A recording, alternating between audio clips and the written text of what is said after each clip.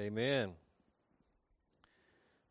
So, as Brother Kelby said, this first part of John 14 is pretty special to me. It's actually was my papa's favorite passage of Scripture. My papa was a itinerant preacher. It was my mom's favorite passage of Scripture, and it was the first passage of Scripture I ever memorized. So it's very important to me, and I want to approach this with the thought that let's let the text speak. Let's let Jesus himself speak. For this is his word, and we know that we have to believe that the time that we hear the voice of God is when we read the Scriptures. And if you want to hear it audibly, I love what Justin Peter says. If you want to hear God speak to you audibly, then you need to read the Bible out loud. So, as Brother Kelby has stated a few times, these are the last few hours of Jesus will spend with his disciples. These men that are close to him, that he's been with every day for 3 years. So let's listen to how he begins this extremely important time of talking to them. Now hear the infallible, inspired Word of God, John 14:1 through 11. Let not your hearts be troubled. Believe in God. Believe also in me. In my Father's house are many rooms. If it were not so, would I have told you that I go to prepare a place for you? And if I go and prepare a place for you, I will come again and will take you to myself, that where I am, you may be also. And you know the way to where I am going. Thomas said to him, Lord, we do not know where you are going. How can we know the way? Jesus said to him, I am the way and the truth and the life. No one comes to the Father except through me. If you had known me, you would have known my Father also. From now on, you do know him and have seen him. Philip said to him, Lord, show us the Father, and it is enough for us. Jesus said to him, have I been with you so long, and you still do not know me, Philip? Whoever has seen me has seen the Father. How can you say, show us the Father? Do you not believe that I am in the Father, and the Father is in me? The words that I say to you, I do not speak on my own authority, but the Father who dwells in me does his works. Believe me that I am in the Father and the Father is in me, or else believe on account of the works themselves. Let us pray for a moment. Father God, we thank you for your inspired, infallible, inerrant word. We thank you that we can trust what it says. It is a reliable collection of historical documents written down in the lifetime of eyewitnesses, by eyewitnesses. It testifies to supernatural events, and it fulfills all prophecy. Help us to see it. Holy Spirit, be a light to our feet and a lamp to our path, that we may understand all that you say through your word. And God, we will trust you. Sanctify us by your truth. Your word is truth. In Christ's name, amen. So, in order to get into this powerful set of verses, I think we need to look at some important truths. And see these truths, we must understand, first of all, that the Gospel of John, as well as every other book of Scripture, was written as a running narrative. There were no verses and chapter numbers as John was writing this. He wasn't versing it out. He wasn't chaptering it out. Those were added later to be a help to us, and I'm glad they did it, because it is a help to us. But that's not how John wrote it. Why is that important? I think because it helps us to make some important connections to some things to help us understand what's going on. I think sometimes when we take a chapter in a chapter, sometimes we stop thinking about the previous chapter because we're on the new chapter. We don't need to do that in this case because this is very important. let's look at the first thing Jesus says as he's talking here. What's the very first thing he says? Let not your hearts be troubled. What was Jesus saying here? Well, if we look back at John 13:21, Jesus himself says, or it says here that Jesus was troubled. Jesus himself was troubled. It says, after saying these things, Jesus was troubled in his spirit and testified, truly, truly, I say to you, one of you will betray me. And then he tells them not to be. As if he was saying, I'm troubled, but don't be troubled. Why would they be troubled? That's why we don't need to stop from 13 to 14 and separate those things, because it says in 13, it gives us some specific reasons why they are troubled currently at that moment. The first one is in John 13:22. The betrayal of Christ by one of them. One of the guys that is sitting there is going to betray him. Verse 13:22 says, the disciples looked to one another, uncertain of whom he spoke. They're troubled. Well, who's going to do it? What's going on? Secondly, they've just learned that Jesus is leaving. In John 13:33, little children, yet a little while I am with you. You will seek me. And just as I said to the Jews, so now I also say to you, where I am going, you cannot come. He's leaving them. They're troubled by this, I'm sure. And then what he had just said, Peter, the rock, the spokesman, is going to deny Christ? Not once, but 3 times?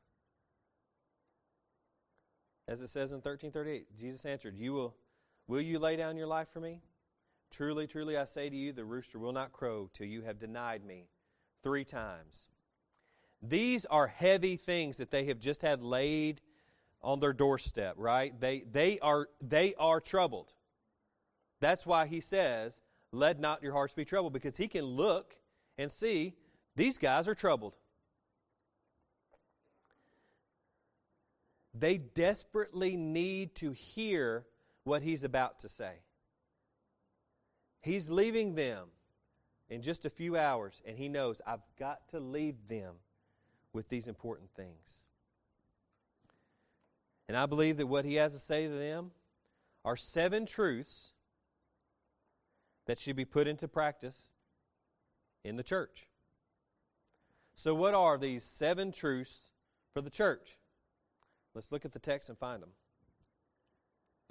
The first truth is that we must believe in Christ as God the Son. We must believe in Christ as God the Son. J.C. Ryle said, and I will have 2 J.C. Ryle quotes to make up for last week, faith in the Lord Jesus is the only sure medicine for a troubled heart. For troubled hearts, there's only one medicine, and that's faith in Jesus. There's a very distinct connection also to Isaiah 26:3, where it says, you keep him in perfect peace whose mind is stayed on you because he trusts in you. The peace of God only comes from a mind stayed on God himself. So we cannot diminish the urgency of his message to the disciples here. As you see, there's some very serious reasons for them to be troubled, and we cannot forget what is coming in a very short time. Even more troubling things. They will see him mocked, beaten, scourged, and crucified before them, and die and be placed in a tomb. And yet, he says, believe in me. And in fact, it's a command. He doesn't give them the option. He says, you believe in God, believe in me.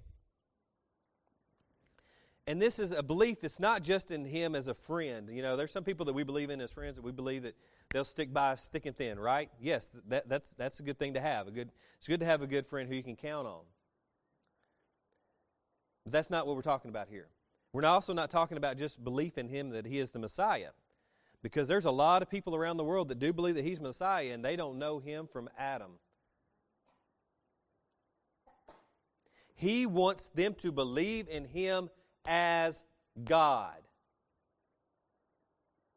Christ wanted them to have the same faith in Him that they had in the Father in heaven. A faith in the God of all the universe. A God they had never seen. But now, they were seeing Emmanuel, God with us. They were seeing Him face to face, and their faith needed to be in Him no matter what other things looked like in their lives. No matter how troubled. You see, He is God the Son, and we must believe in Him as God the Son. The second truth that I want to get to is this. We are assured of new life and an eternal home. Now, in verse 2 and 3, I want to read this again to you. In my Father's house are many rooms. If it were not so, would I have told you that I go to prepare a place for you? And if I go and prepare a place for you, I will come again and will take you to myself, that where I am, you may be also. Beautiful words. I want to discuss one little small thing here. Mansion is used in some versions. And this is actually not the most accurate word to describe what Jesus is saying here. In fact, the most accurate word would be a suite. That's the good room, right? If you go to one of these fancy hotels on Priceline.com or whatever, and you get the suite, you get the amenities, right? So basically what Jesus is saying, to be more accurate, is I'm preparing a room for you, and it's going to be the best. It's going to be the best room. So let's move on. Let's get in our second J.C. Ryle quote, because I love how he describes this. Heaven is a prepared place for a prepared people, a place which we shall find Christ Himself has made ready for true Christians. He has prepared this place for us. Verse 3 is of extreme importance. He says, and if I go and prepare a place for you, which He says He's doing, I will come again and will take you to myself, that where I am, you may be also. You see, I think we miss it now in church life a lot of times. Our greatest hope is the fact that Christ will return. And He will glorify us, and we will be with Him forever in a place that He has prepared for us. That's our greatest hope. And the greatest idea of heaven is not streets of gold and pearly gates and mansions. Our greatest hope of heaven is that we will be with Jesus forever, never to leave. In fact, 1 Thessalonians 4:18 tells us, encourage one another in this. We will be with Him for all eternity, and we must live as a church assured of that fact. The third truth is this. We must know Him. Now, in a marriage situation, it's not like the old days where Farmer 1 and Farmer 2 decided, hey, y'all are going to get hitched, we're going to trade goats and all that stuff, and we're going to get married. And you didn't know the lady. And guess what? When y'all are introduced, the first thing you better start doing is getting to know each other, because you're going to live together forever, right? If I spent my whole life with my wife and never asked her anything about her, didn't know her at all, do you think our marriage would be awesome? No. In fact, our marriage wouldn't last. We must know each other. We must know each other intimately. And now Christ wants us to know Him. He says, the way I'm going, you know the way. How did the disciples know the way? Because He had been telling them. They had been immersed in His teachings.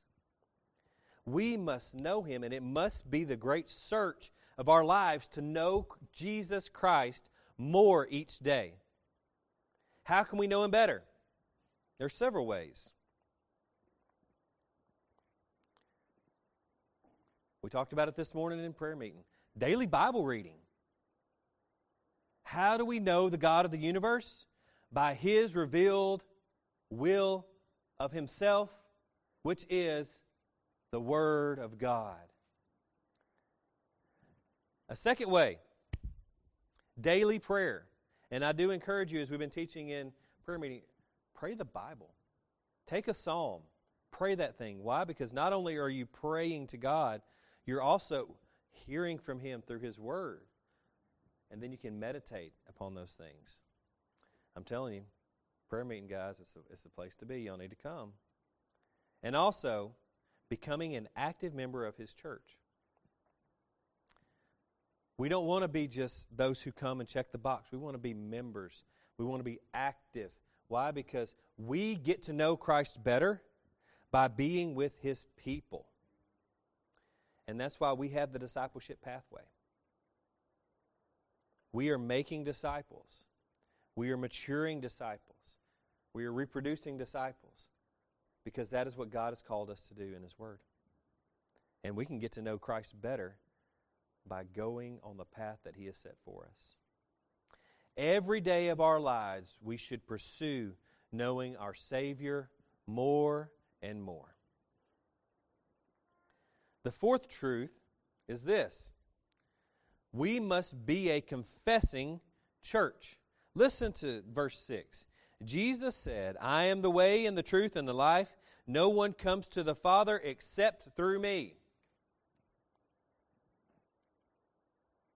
That's a confession of who He is, made by Christ Himself. Matthew 16, verses 13 through 17, we see another very important confession. Now, when Jesus came into the district of Caesarea Philippi, He asked His disciples, who do people say the Son of Man is? And they said, some say John the Baptist, others say Elijah, and others Jeremiah or one of the prophets. He said to them, but who do you say that I am? Simon Peter replied, you are the Christ, Son of the living God. And Jesus answered him, blessed are you, Simon Bar-Jonah, for flesh and blood has not revealed this to you, but my Father who is in heaven. Peter's confession here is powerful. This is not just oh, you're the Son of God. No, you understand, this is a confession that sitting before Him is God incarnate in flesh right there, and He knows it. But listen to Christ's confession about Himself. Not only is He the Son of God, He is the way, the truth, and the life. We must never water down what we say about Christ. He's not just a good teacher. And He is definitely not our homeboy. He is the only Son of God, the second person of the Trinity, fully God. So what do we confess? First of all, we confess the uniqueness of Christ. We confess this each time we corporately say the Apostles' Creed. Arlie Ray and I were talking about Christmas just the other day, and we began to talk about why it was essential to believe that Jesus was born of a virgin. And for those who don't know, it's because the prophecy says that He will be born of a virgin. So guess what? He had to be born of a virgin. If he wasn't born of a virgin, guess what? He's not the Son of God. But he was. And guess what she began saying? He was born of a virgin. He suffered under Pontius Pilate, was crucified, died, and was buried. On the third day, he rose again. And he ascended to heaven. He is seated at the right hand of God the Father Almighty, and there he will come to judge the living and the dead. I believe in the Holy Spirit, the Holy Christian Church, the communion of saints, the forgiveness of sins, the resurrection of the body, and the life everlasting.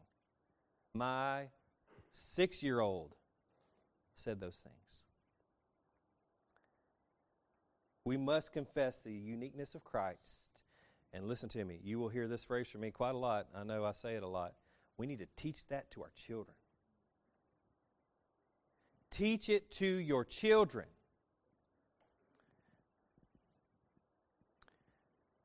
Christ himself confesses his own uniqueness in verse 6. No one comes to the Father except through me. I'm the only way to God. He says clearly, I am the only way, the only truth, the only life. People will call this exclusion. Well, that's exclusionary. That's not tolerant. And they might be right if we had come up with that ourselves. If we had come up with just deciding, you know what, Jesus is the only way. I've decided that. Gospel of Jason, verse 16. If I had decided that, yes, it's exclusionary, it's intolerant. But I didn't come up with that. It's not my opinion of Christ. Jesus Christ said that about himself. If the God of the universe says he's the only way to God, guess what? He's the only way to God. So, the other thing that we confess is that Christ is God. One of the earliest heresies to crop up in the early church was the Arian heresy. It stated that Jesus was not God, that he was a man who was blessed by God. That's what it stated. And some would say that it doesn't matter what you believe about God and Jesus as long as you're sincere. But I believe, I heard an old guy tell me one time, you can be as sincere as you want, but you can be sincerely wrong. Listen to me. We must believe Jesus is God. That's a running theme throughout this thing, right? We must believe Jesus is God. If not, we're still in our sins. And Jesus was a liar. And none of us should believe that. How else could he have taken the full wrath of God on the cross if he was not God himself? And what separates our God from the other gods and deities around the world? They're like, well, it's all about a path to redemption, all about a path to redemption. I said, but here's the difference, okay? Krishna didn't die to secure it. Buddha did not die to secure it. Muhammad did not die to secure salvation. Our God himself died to secure our salvation. That's the difference. He is God. The fifth truth is that we can only come to God through Christ. How do we know that? Because Jesus just literally said it. It is the message. It is the gospel. We only access God through Christ. It is only by grace, through faith in Christ alone that we are saved. Solus Christus, Christ alone. We can never work our way in. Why? Because we're lazy. We won't do all the work. We will shortcut. We will cut corners. Work smarter, not harder, right? We will do everything we can not to do all the work. And we are not good enough to get there. We will never attain it. And this is a hard truth, but we need to hear it. God will not just change his mind on Judgment Day. He's a very loving God. Absolutely loving. In fact, he is love. We define love by God. No other way.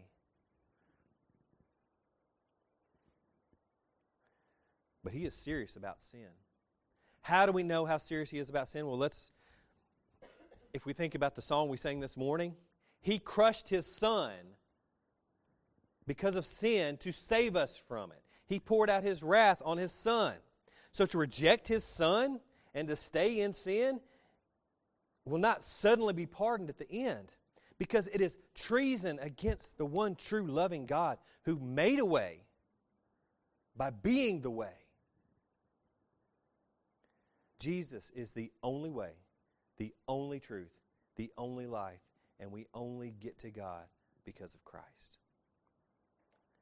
The sixth truth I want to go to is maybe the most theological truth I'm going to cover, besides the fact that Jesus is God.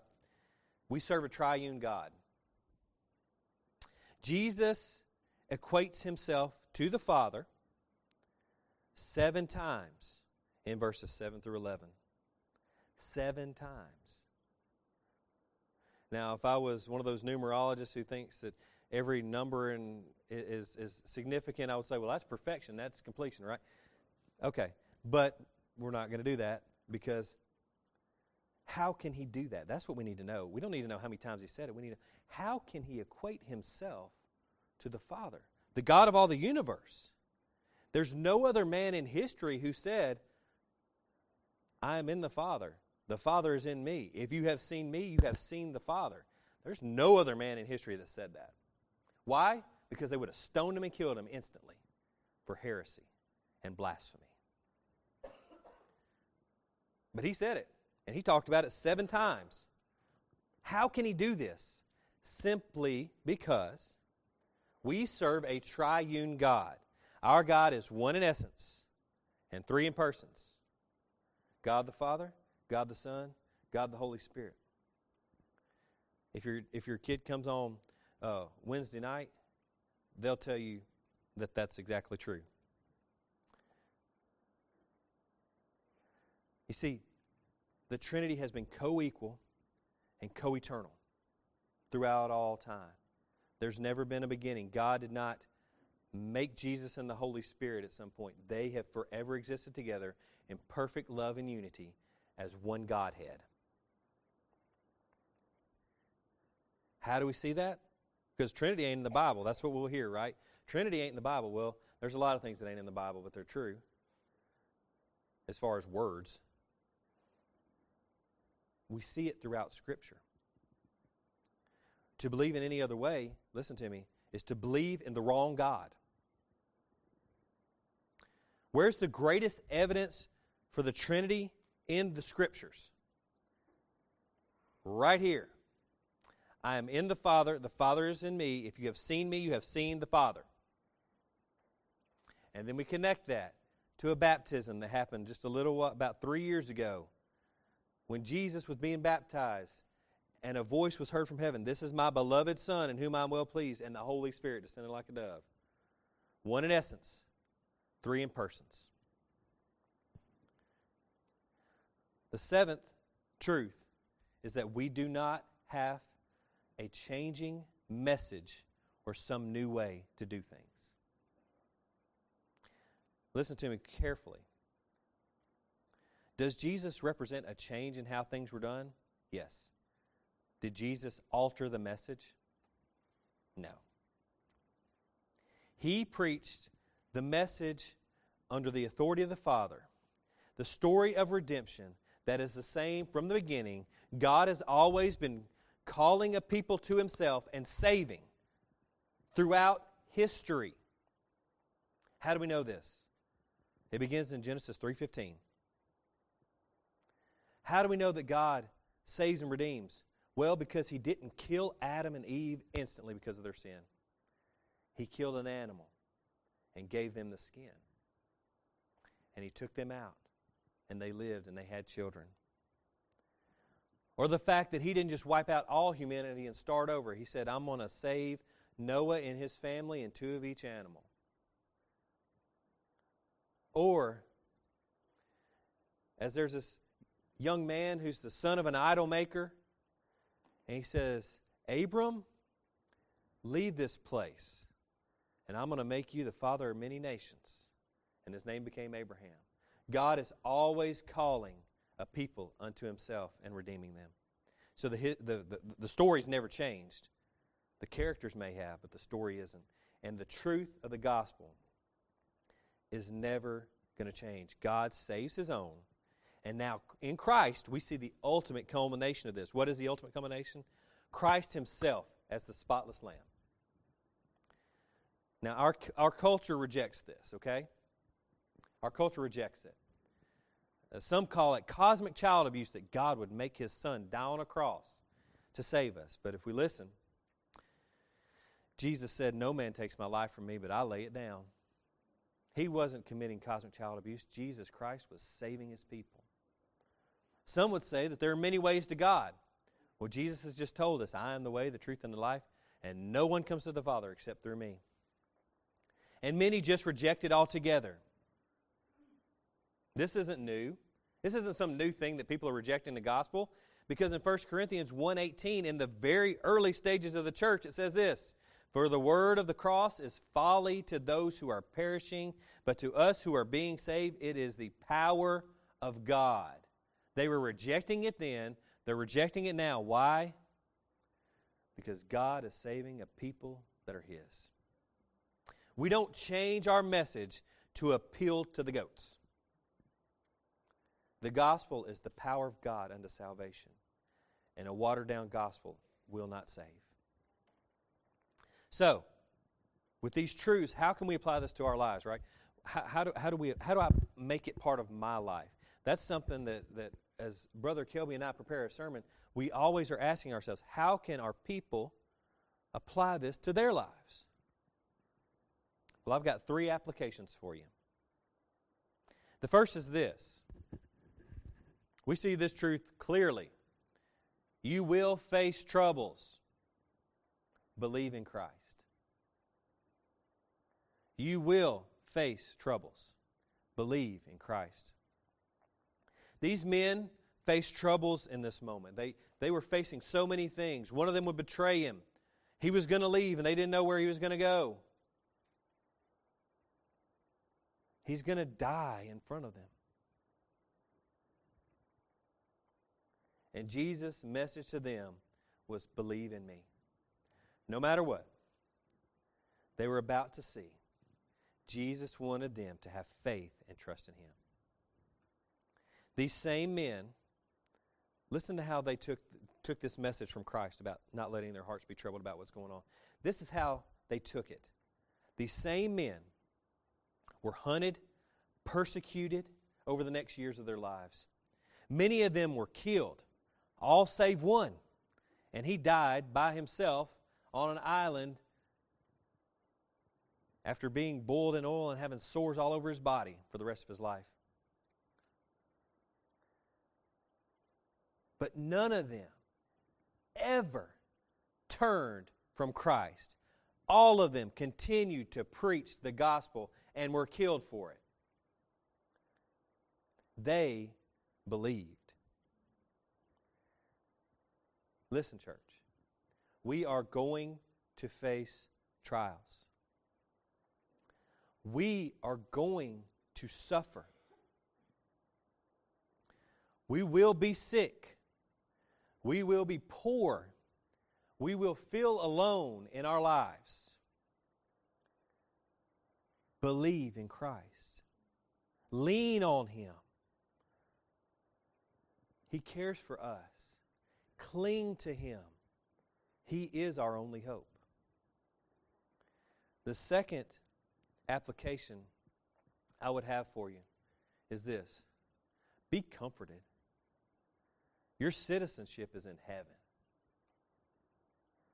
I feel like we sometimes get caught up being American citizens or citizens of earth over being citizens of heaven. We see things going on all around us. All you got to do is turn on any news station and you'll see all the junk going on in this world. Really, honestly, all you got to do is watch any show or see a commercial and you'll see the junk that goes on in this world. And we lose hope. And we think electing this guy or this girl or that girl is going to change it. And don't get me wrong. I'm upset. I don't like it. And there's a lot to be upset about. But Paul, when he was writing to the Thessalonians to tell them to encourage themselves with a truth of a kingdom that's prepared for them by God, he didn't say anything about an election or about a civil magistrate or a leader. He said that one day, with a shout and the voice of the archangel and the trump of God, that the Son of Man would appear, that the dead in Christ would rise first, but we who are alive and remain wouldn't hinder them. But guess what? We would join them. And we would be forever with Jesus. And that is the comfort, knowing that my citizenship, though on my license it says Mississippi, in the United States, in North America, on earth, though it says that, I am truly 100% a citizen of heaven. And that's it. We have hope no matter what the situation in our nation is. We have hope in Christ. How can we know this? Brother Kelby talked about it not too long ago. For those He predestined, He will call, He will justify, He will sanctify, and finally, He will glorify. We will be saved forever and finally. The last one is this. The last application is this. Hold fast to the gospel. Listen to me clearly. Hold fast to the gospel. And this is not just an admonition for Brother Kelby and I as elders of this church to hold fast to the gospel. No, this is for His people too. We never graduate from the gospel. Sean DeMar said that one time on a documentary I was watching, and it just blew my mind. We never graduate from the gospel. That is why Kelby and I try our best to present the gospel in some way every service. As you've seen, we build our service to project the gospel. We try to share the gospel in our sermons and in our messages. In our songs, we try to share the gospel. We need to preach the gospel to ourselves. The church is not the church when we change the gospel or water it down to fit our culture. The church is to preach the gospel as it is the power of God to bring salvation to God's elect. And we are not to alter it to get professions and to fill up our churches and make cool Facebook posts and to build bigger churches because we're full now. Brother Kelby and I have been sharing a lot about that recently. Believe the gospel, not a substitute of the gospel. No updates are needed for the gospel. There is no new thing that God is doing. Jesus was the new thing. Jesus was the culmination of God's redemptive story. And now we are the gifts that Christ receives for giving us that redemption. Have you ever thought about that? You are the gift to Christ. Let not your hearts be troubled. That's a wonderful message from our Savior. The men He said this to turned the world upside down with the gospel. And if we can see all the truths here and apply these things to our lives, we can make a difference in our families and in our workplaces and in our church. So, believe in Jesus, God the Son, and let not your hearts be troubled. Let's pray.